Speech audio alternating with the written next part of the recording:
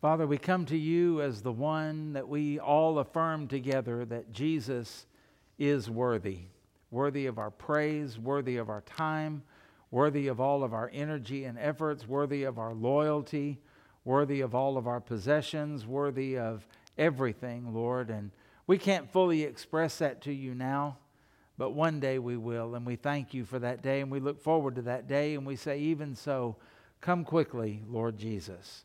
And in the meantime, may we be found faithful, and may you extend your grace and peace and comfort to those who are suffering right now, whatever the suffering may be, whatever form it may take.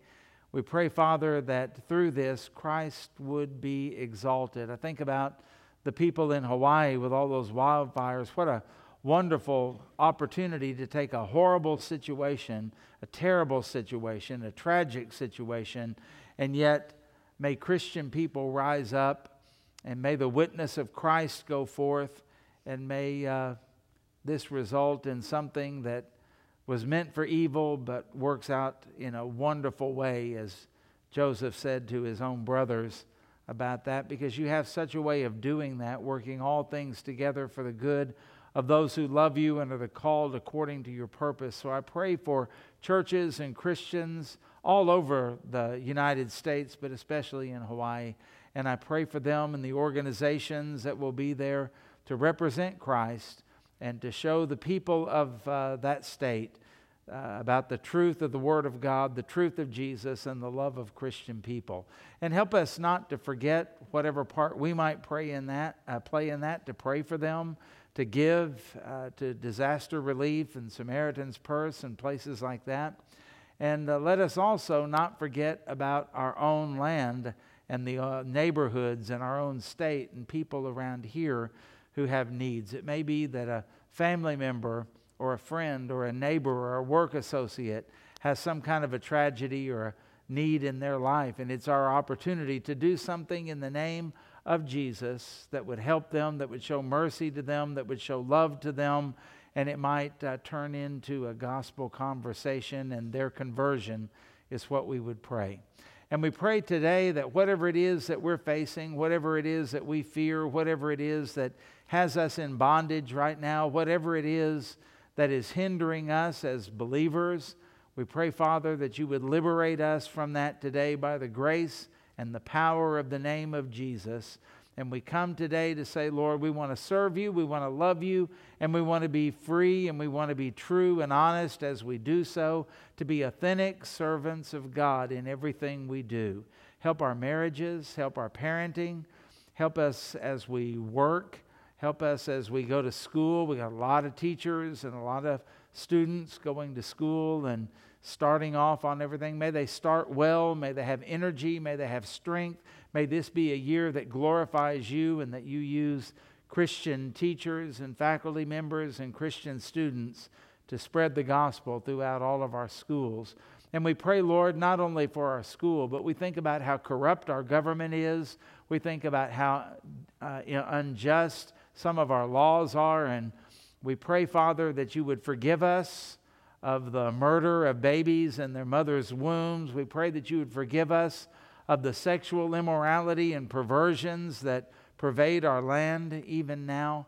And we pray, Father, that we would be able to stand in truth, we'd be able to stand in boldness, but also to be able to stand in kindness and compassion, and to let everything we do be done in love, as the Scripture says.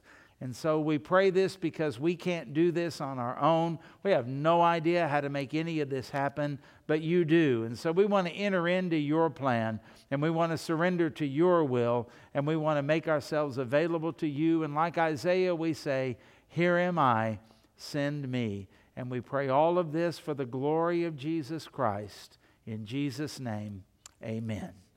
So if you'll take your Bibles this morning, and let's turn to John chapter 1. We've already read this verse, but it's one I want to look at again. And I think it's probably the most important verse in the Bible. And I say that because John 3:16 would not be possible if it were not for John chapter 1, verse 14. And Ephesians 2:8 and 9 would not be possible if it were not for John 1:14. And you're familiar with the verse, because after John has talked about this person that he calls the Word, who was God, was with God, he says this in verse 14, "And the Word became flesh and dwelt among us, and we beheld his glory, the glory as of the only begotten of the Father." And then look at this phrase, full of grace and truth. The word there for full is pleroma. It's used in other places. Talks about fullness, talks about a time. Paul says in Galatians, when the fullness of time, the pleroma of time had come, God sent his Son, and the Son came full of grace and full of truth. And as we said last week, those two things certainly go together. Let me read you what one commentator said. "Here we come to the sentence for the sake of which John wrote his gospel. He has thought and talked about the Word of God, that powerful, creative, dynamic Word, which was the agent of creation, that guiding, acting, controlling Word which puts order into the universe and mind into man. These were ideas which were known and familiar to both the Jew and the Greek. And now he says the most startling and incredible thing that he could have said. He says quite simply, this Word which created the world, this reason which controls the order of the world, and we might add even the universe, has become a person, and with our own eyes we saw him." Now let the truth and the grandeur of that just kind of sink into your spirit for just a moment, because we are so used to hearing that story that it's just, well, everybody knows that. Oh yeah, God became a man. Think about it. Stop and think. God became a man. Why would he do that? Oh, well, it's because we're so wonderful and we're so valuable, he just couldn't help it. Are you kidding me? Have you looked at yourself lately? Have you looked at the world around us lately? Have you looked at your fellow human beings lately? There's none good but God. The Bible says there's none righteous, no, not one. There's no one who understands. There's no one who seeks after God. And so this is such a great verse. God, the Word that controls everything, gives order to everything, holds it all together, as we sang earlier. He is the one who stepped down out of heaven, and instead of him saying, y'all come up here, he came down to us. We could never go where he was, so he came to us. And when we think about all of this, the Word became flesh. It reminds us, the first and foremost we see in this verse, God himself became a human being. Now let that sink in. To know about God is to know some things that, well, he's eternal for one thing, and we're not. We live, we have a definite time when we're born, we have a definite time when we die. We come and we go. Generations come, generations go. And all of the mighty people of the past that are gone now, they at one time were healthy and strong and influential and powerful and held everything there, but they're gone now. And there are people still yet to come. Thinking about Bethany and Chase are going to be having a baby in just a matter of a couple of months, maybe a little bit longer than that. Who knows with Bethany? And we think about all of that and we think how wonderful it is. What will this child be? And what kind of world will this child live in? And what will this child accomplish? And what will she do for the glory of God? But there's one thing we know. Even a brand new baby born today, brand new, only has a limited amount of time. And there are threats, there are diseases, there are situations, there are conflicts, there's war, there's terrorism, there are different things we call accidents, things that threaten life every single day. And you and I are here today because God has brought us through dangers, toils, and snares, right? And so we know that there are all kinds of threats because we are not eternal in and of our flesh and in our time upon this earth. And isn't it weird and strange to think that an eternal God comes here on earth to live in a fleshly body, to face all of the dangers, toils, and snares and threats, everything that we would face, and to go through all of that when He didn't have to. We know that God is eternal. And so the fact that God would die for us, how does that factor in with His eternality? It's not logical. It doesn't seem to make any sense. And so He, the one who has no beginning and no ending, stepped into time and space, was born to live, and not just live in the best of circumstances, but John said He lived and dwelt among us. His life was tough. His life was hard. His life was something that we would never want to live. We don't know what it was like to live in ancient Palestine, to live under Roman domination, to live without the comforts of life, to live without running water, to live without refrigeration, to live without grocery stores on every corner or anything like that. Just think of it. And this is Jesus stepping out of the ivory palaces of heaven to come down to a virgin's womb and to be born 9 months later. Why would He do anything like that? We know about God that He is omniscient. There's nothing that He doesn't know. And yet when He stepped out of heaven, He had to learn to talk. He had to learn to walk. He learned, the book of Hebrews says, obedience through His sufferings. When we find the God being omnipresent, a God who is everywhere, and yet He goes from being everywhere. The psalmist said, where can I go from your presence? If I go up, you're there. If I go down, you're there. Wherever I go, you are there. And to think that He would step out of that into a womb of a virgin, that's quite a shock and quite a change and quite a difference. And then we find that God is omnipotent. He's all-powerful, creating everything with a word. And we find out that Jesus is the one who created everything in the universe by the word of His power. And now He has stepped out of heaven. He is in the womb of a virgin. He doesn't even speak. And when He is born, He cries like a baby, has to have His mother's milk, has to be kept warm, has to be protected. All of those things. What a shock, what a difference, what an amazing thing that this God would step out of heaven into that to become one of us, to live among us and to live in that time and to live in that place. Well, for Him to do that, what had to happen?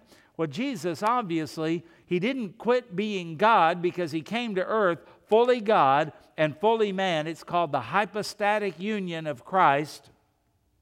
But He did have to empty Himself. It's called the doctrine of kenosis, emptied Himself. He had to humble Himself. He had to be submissive to the will of the Father. And this is what makes Philippians chapter 2, verses 5 through 9 so beautiful. Have this mind among yourselves, which is yours in Christ Jesus, who though He was in the form of God, did not count equality with God a thing to be grasped, but emptied Himself by taking the form of a servant, being born in the likeness of men, and being found in human form, He humbled Himself by becoming obedient to the point of death, even death on a cross.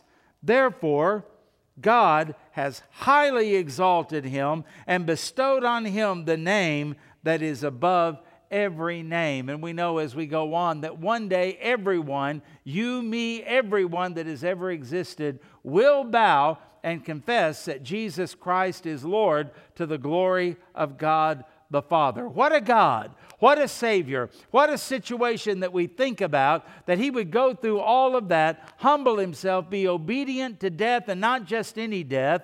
It'd be one thing if he said, I'll go to earth and just have a stroke when I'm 40 or something like that and just go to sleep and wake up in heaven. But he died, and Paul emphasizes even the death of the cross, the unimaginable, painful, horrible, shameful death on a cross. And then above all of that, he had to drink the cup of the wrath of God for your sins, and yet he did that all voluntarily, willingly, and out of his great love. I say, praise his holy name for doing that for us, right?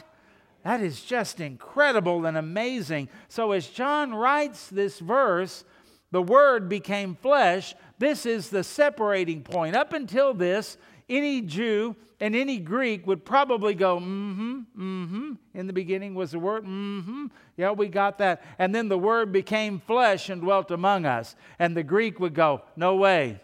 And the Jew would go, no way. God would never do that. That would not be the Messiah. How could that happen? And the Greek would say, why would a holy God come into an evil body, into an evil material world? And they couldn't conceive of it. And yet that's the beauty of the plan of God. We never would have thought of it. We never would have conceived it. But in the mind of God from eternity past, this is the plan. And He gave everything required on behalf of us. What a great God we have. And He comes to earth and then He dwells among us. The word dwelt, as we said a couple of weeks ago, it means to pitch His tent, and He did it among us. Now let's remember, tent is often used in the Bible as a metaphor for the body. We find that Paul used this term to describe our earthly pilgrimage here in 2 Thessalonians chapter 5. He talks about the tent that we are in, our body that we are in, and what we're going to put off. But also think about something else. The tent in the area where Israel in the Middle East was very important because most of the people there for most of the time were nomadic, and they would move wherever there was pasture, wherever they could feed their flocks. And so as a drought came in one area, they could move then to a place where there was water and where there was green grass for their herds. And it was also a place where they could get out of the rain whenever it would rain. They could maybe get a shelter in the shade of the tent from the heat of the desert. And it was also a place where they would show hospitality. While we were in Israel, in the place where Abraham lived in that region, they had a thing that was called Abraham's tent. It's where Sammy and I got to ride a camel for the first and maybe the last time, I don't know. And we also, we ate food that they would eat back during that time, and the people there served us. And we had a visit from Father Abraham, not the real one, but he came and spoke to us and talked about the time where the tents were in the desert, and he talked about the desert is a place of life or death. There's not much in between that. And he said hospitality was important back in those days, Middle Eastern hospitality, because if you didn't show hospitality to a stranger, they might die and their blood would be upon your head. And so they would show that hospitality. Do you remember reading in the book of Genesis about Abraham? And this was after the covenant had been made. And when you think about Abraham and you think about his name, you remember originally he was Abram, and that means father of many. Their names were very, very, very literal, kind of like Native American names that we think of. Father of many. And so when Abram was out and around in town or buying and selling goats and camels or whatever, can you imagine somebody going, what is your name? And he would say, oh, my name is Father of many. What's the logical question? How many kids do you have? And Abram, to his shame, said, I don't have any. And remember, that was a culture where they believed that the more kids you had, the greater the blessing of God would be upon you. So Abram, though I don't have any. And God comes to Abram and He says, we're going to change your name. And Abram's going, yes, finally I get a name I like. And I wonder what went through Abram's mind. We're going to change your name to man of faith. We're going to change your name to a friend of God. We're going to change your name to rich man in the desert or something like that. And God says, your name is no longer Abram, but now it is Abraham. Oh, can you imagine how Abraham's heart sunk? Because Abraham means father of nations. He doesn't even have a kid. How can he be the father of nations? Well, there in Genesis chapter 18, it says, and the Lord appeared to him by the oaks of Mamre as he sat at the door of his tent, there's that word, in the heat of the day. And he lifted up his eyes and looked, and behold, 3 men were standing in front of him. And when he saw them, here's the hospitality, he ran from the tent door to greet them and bowed himself to the earth and said, O Lord, if I have found favor in your sight, do not pass by your servant. Let a little water be brought, and wash your feet, and rest yourselves under the tree, while I bring a morsel of bread, that you may refresh yourselves. And after that you may pass on, since you have come to your servant. So they said, do as you have said. And Abraham went quickly into the tent to Sarah and said, quick, 3 seahs of fine flour, knead it and make cakes. And Abraham ran to the herd and took a calf, tender and good, and gave it to a young man who prepared it quickly. I wonder how quickly. They didn't have much to help them out there, but anyway, quickly for their time, I'm sure. And then he took curds and milk and the calf that he had prepared and set it before them. And he stood by them under the tree while they ate. Now, I read that story. There's a whole lot in there. It's a great story, and that was a visit from the Lord. But do you see the hospitality? As soon as he saw them, he wanted to wash their feet. He wanted to get them water. He wanted to get them food. Can you imagine Sarah? There Abraham is in the heat of the day, sitting in the door of the tent, and now she's got to build a fire and make cakes. Can you imagine how hot that must have been? Didn't matter. You had to show hospitality. You wanted to be gracious. You wanted to provide for their needs, because in that desert area, as I said before, to not do that could be, not always, but could be the sentence of death upon these friends, upon these relatives, upon these neighbors. So hospitality was very, very important. Here's what I thought of when I thought about Christ coming and tabernacling among us, putting his tent among us. As I thought about what a tent was for, I thought about this. Jesus is my shelter from the heat of the day. Jesus is my shelter from the storms of life.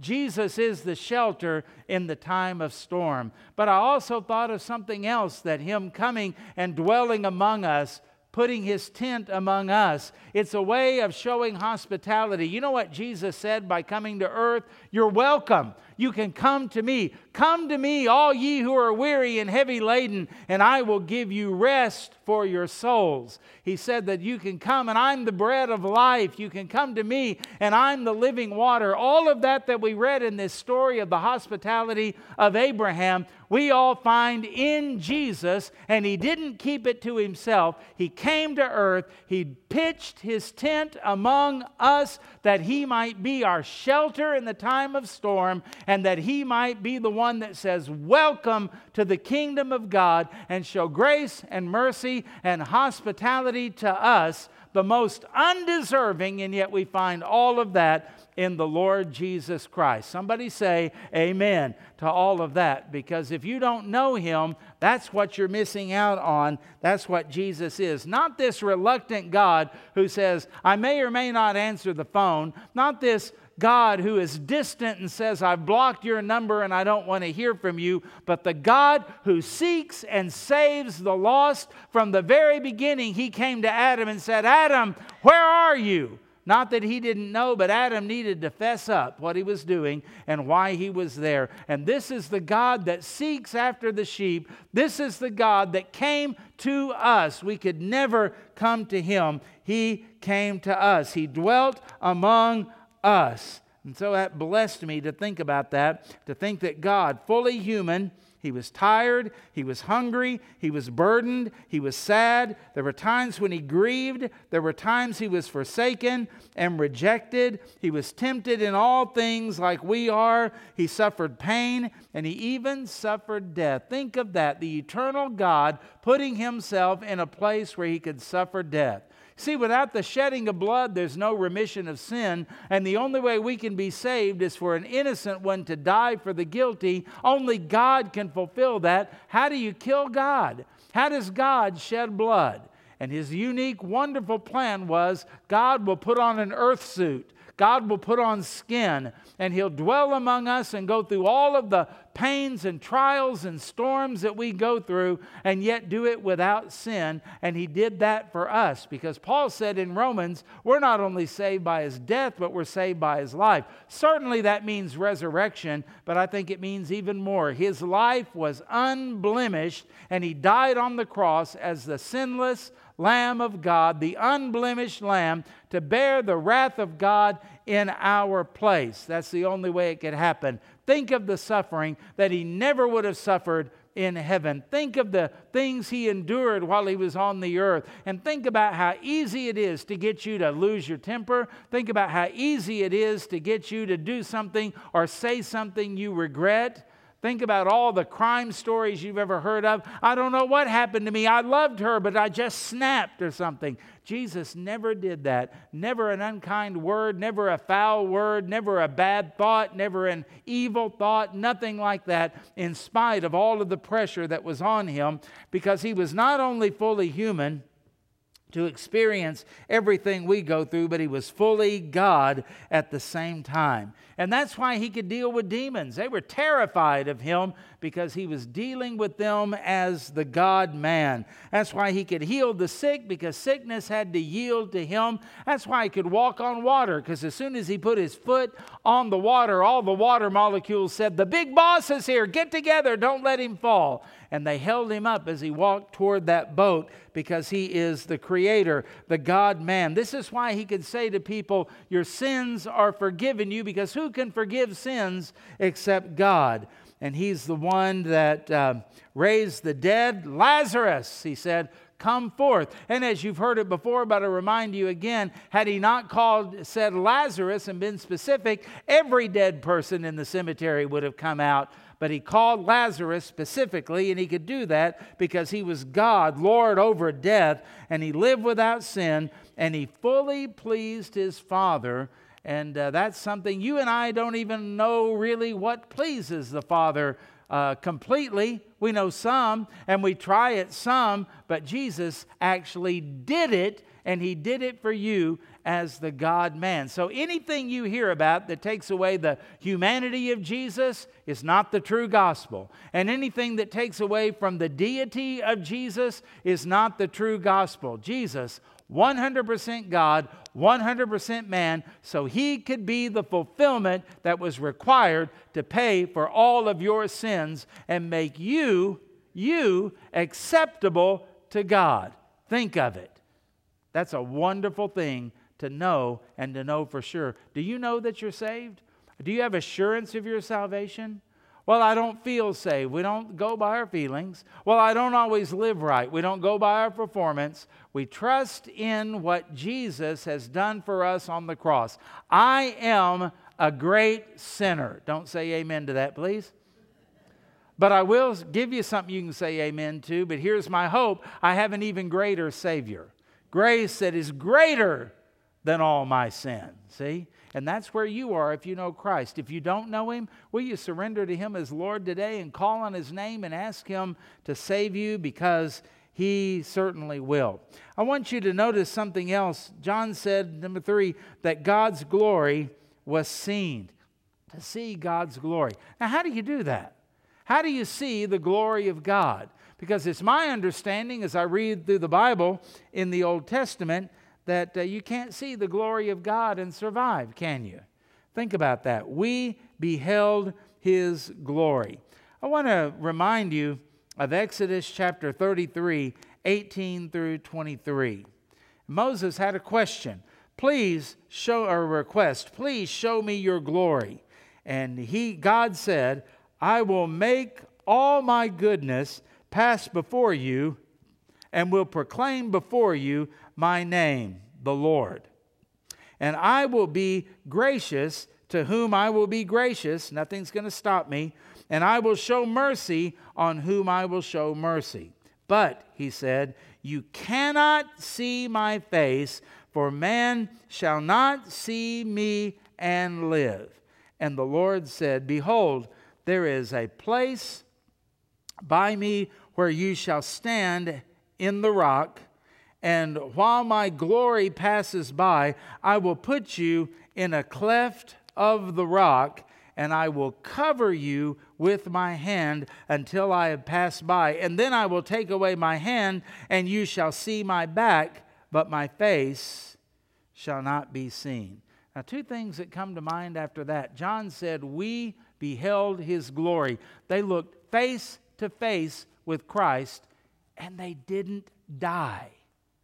And John is overwhelmed and astounded about that. We beheld his glory. And the word beheld there is a Greek word that means to see. You say, that's obvious. Yeah, but sometimes we see things in our mind. Sometimes we see things in our dreams. Sometimes we see things in our imagination. John said, nope, this is a word. We saw him as he is with our eyes. We beheld his glory. And John indeed did do that when he saw Jesus on the Mount of Transfiguration as he was unveiled and his glory came forth. And he didn't die. John is amazed by that. Even the great Moses couldn't look upon Jesus like John did. And it astounded him. But I've got something for you as well. One day you will see him face to face as well for eternity, fully acceptable and alive in him for eternity because of what he has done. And when we go back up to John chapter 1 verse 1, when it says, in the beginning was the Word, and the Word was with God, in the Greek it says proston theon, and it literally means he was face to face with God. So this one who was equal with God came to earth and let sinful man see him and behold the glory of God. So much so that when Philip said, show us the Father and it will suffice us, Jesus said, if you've seen me, you have seen whom?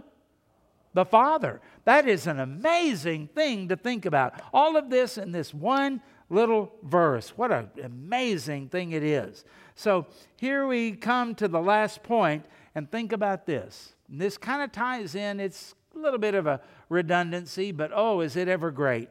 The glory was revealed to save, clarify, and redeem. There were other times when the glory of God drove people away, when it caused them to hide. There were other times when the glory of God might kill somebody, but not in Christ. In Christ it was welcoming. In Christ it was forgiving. In Christ it was redeeming. In Christ the glory of God says, welcome to the family of God, all you sinners. Jesus is indeed a friend of sinners, which makes me feel good because I feel like Paul most of the time. I'm the chief of sinners. And it's great to know that Christ receiveth sinful men, as the old hymn says. And so we think about Christ revealing his glory and glorifying the Father and making us fit for the kingdom of God, making us to where we could be as accepted in heaven as Christ is. You'll not be an afterthought, and there won't be any places where the angels are having to scramble to get more plates out or silverware or anything like that. You've already been planned for. The place has already been prepared for you. You already have your dwelling place there, and it's just a matter of time, and it's in the hands of God as to when you leave this earthly tent and you go to heaven to be with the Lord. You are welcome there, and you will see him in all of his glory. The glory as of the only begotten of the Father, full of grace and truth. Now I know we're all children of God, but we're not all children of God like he is the Son of God, because he is the God-man. The nature of God, the power of God, the knowledge of God, all of that in human flesh. And we get to join in on him, and people like us are called friends of God. Jesus said, no longer would I call you servants, but I call you friends. Think about that. He also has told us that we are heirs of God. You mean I can inherit what God gives me, His kingdom? Yeah. And most of the time under biblical law, the older one got a higher percentage of the inheritance than the others had. I wish I could have done that when my dad died. My brother wouldn't get hardly anything, and I'd get nearly everything. But we don't do that way in this society, do we? But in Bible times, that's the way that it worked. And so Jesus would have been the older brother who would receive the lion's share of the inheritance. But the Bible says we not only inherit something from God, but are you ready for this? Joint heirs with our older brother Jesus. We share in the only begotten Son's inheritance. He's generous, and He gives us His inheritance, and He allows us to live in that. So in the kingdom of God, forever and ever and ever and ever, our status will be sons of God, children of God, heirs of God, blessed of God, beloved of God, part of the family of God. If I were King David, I would go, Selah. Think about that. That is amazing. And all of it undeserved, all of it unsought by us, but all of it freely given by the one who came to seek us out, pay for our sins, embrace us, redeem us, and has given us promises, has made a covenant with us that all of this is going to be fulfilled in Christ, guaranteed by the blood of Jesus Christ. Wow. That is amazing. We used to sing a song when I was in college that said, He signed my deed with His atoning blood. He ever lives to make the promise good. Though all the host of hell march in to make a second claim, they all march out at the mention of His name. Everything, everything, everything is by Him and for Him and through Him. All of it goes back to Him and not to us. To God be the glory. The glory as of the only begotten of the Father, full of grace and truth. So this glory not only didn't kill John, and it's not going to kill us when we see it, but the glory of Christ is what saves us. When Jesus died on the cross, He died there for the glory of God. We've got to get that in our minds. Christ died for God, to please Him, to glorify Him, and it was in that we get saved, because that was the will of the Father. Now think about this. It says He was full of grace. Grace, two things. Always undeserved. Always undeserved, and it always is a thing of beauty. You talk about somebody, maybe a ballet dancer or an athlete or something. Oh, that was a graceful move, a thing of beauty. Well, what God did for us is graceful, a thing of beauty. We never could have comprehended it, but He did it for us. And that's why we are not repulsed by the cross. We glory in the cross, and we praise God for the cross. But it's also undeserved, because we deserve hell, and God gives us heaven, and He gives us a relationship with Him, and He gives us a forgiveness of sin, and He gives us a reprieve forever from His wrath, and it does that all because He wanted to. Grace, always undeserved and always a thing of beauty. But He was always full of truth as well, because Jesus embodies the truth. He said, I am the way, the truth, and the life. No one comes to the Father but through me. We find out that the Word of God is truth. John 17:17, your Word is truth, and all of that comes from Jesus, the living Word. And we find that Jesus communicates the truth and just obliterates all of the legalism and the self-righteousness and all of the things that people, especially the Pharisees, would look at and say, I thank you, Lord, that I'm not as other men like this publican. He obliterates all of that and says, you're all in the same boat, because you've all sinned and come short of the glory of God. However, I have come to redeem you, and there's one way to the Father, and that is through Jesus Christ. And so He can be known, but He can also be resented, as we have seen in the story of Christ in the New Testament. But praise God, He can be loved. And we love Him because He first loved us. And even after He left and ascended to the right hand of God the Father, He sent back to us the Holy Spirit that in one place He calls the Spirit of truth, who will guide you into all truth. Jesus, full of grace, praise His name, and full of truth, so that we don't have to guess and wander around and stumble around and find things for ourselves. He has revealed the truth to us in His holy word and by His Spirit. And He's the only one that can set us free, because He said, "You shall know the truth, and the truth shall make you free. And if the Son sets you free, you shall be free indeed," which means really free, super free, maybe we might say. And so He is the one that can be trusted, because He is the truth. And so I want you to think about this. In a world that is divided, that lives in fear, that is filled with hate, that is filled with racism, that is filled with sexual perversion, that is filled with political corruption, and you think about a world like that, the world we live in, what's the solution? Well, some people might say, well, it's drugs. Just get blitzed out of your mind and stay high. But we know that's not the answer. Some turn to alcohol, then they try to find peace in a bottle, and all they find is heartache and destruction as it destroys their body, and it destroys relationships, and it destroys their mind.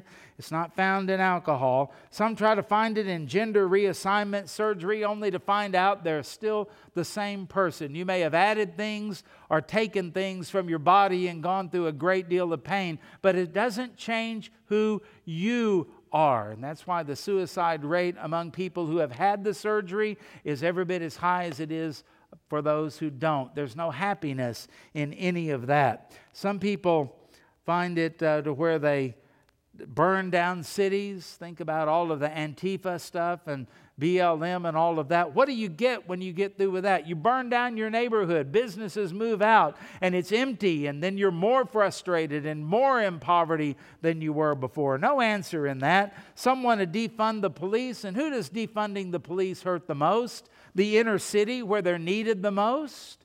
It's illogical. This world is just calling evil good and good evil, and we don't make any sense. And when you think about all of the hatred and selfishness in the world, so what is the answer? The Word became flesh and dwelt among us, and we beheld His glory. And as He said early, that He came into His own, and His own did not receive Him. But to as many as received Him, to them gave He the power to become the sons of God, even to those who believe on His name. Folks, proclaim the name of Jesus, the only name that can save. Live for the glory of God. And if you've never trusted Him, trust Him as your Lord and Savior. He indeed is our only hope. In times like these, you need a Savior. In times like these, you need an anchor. Be very sure, be very sure, your anchor holds and grips the solid rock. This rock is Jesus, yes, He's the one. This rock is Jesus, God's only Son. Be very sure, be very, very sure. Your anchor holds and grips the solid rock, because the Word became flesh, dwelt among us, and we have beheld His glory, the glory as of the only begotten of the Father, full of grace and full of truth. Praise His holy name. Oh, dear Lord, how we say thank you, thank you, thank you for sending your Son. Oh, Lord Jesus, how we say thank you, thank you, thank you for coming to this earth, this cursed earth among cursed people, and living a perfect life in spite of all the mocking, in spite of all of the things that you had gone through on earth. And you died on the cross, and you sufficiently paid for our sins. You rose from the dead, and we as your children confess that Jesus is Lord to the glory of God the Father. Now help us proclaim that and help us to live in the power of Christ. For it's in Jesus' name we pray. And all God's people said, Amen. Amen.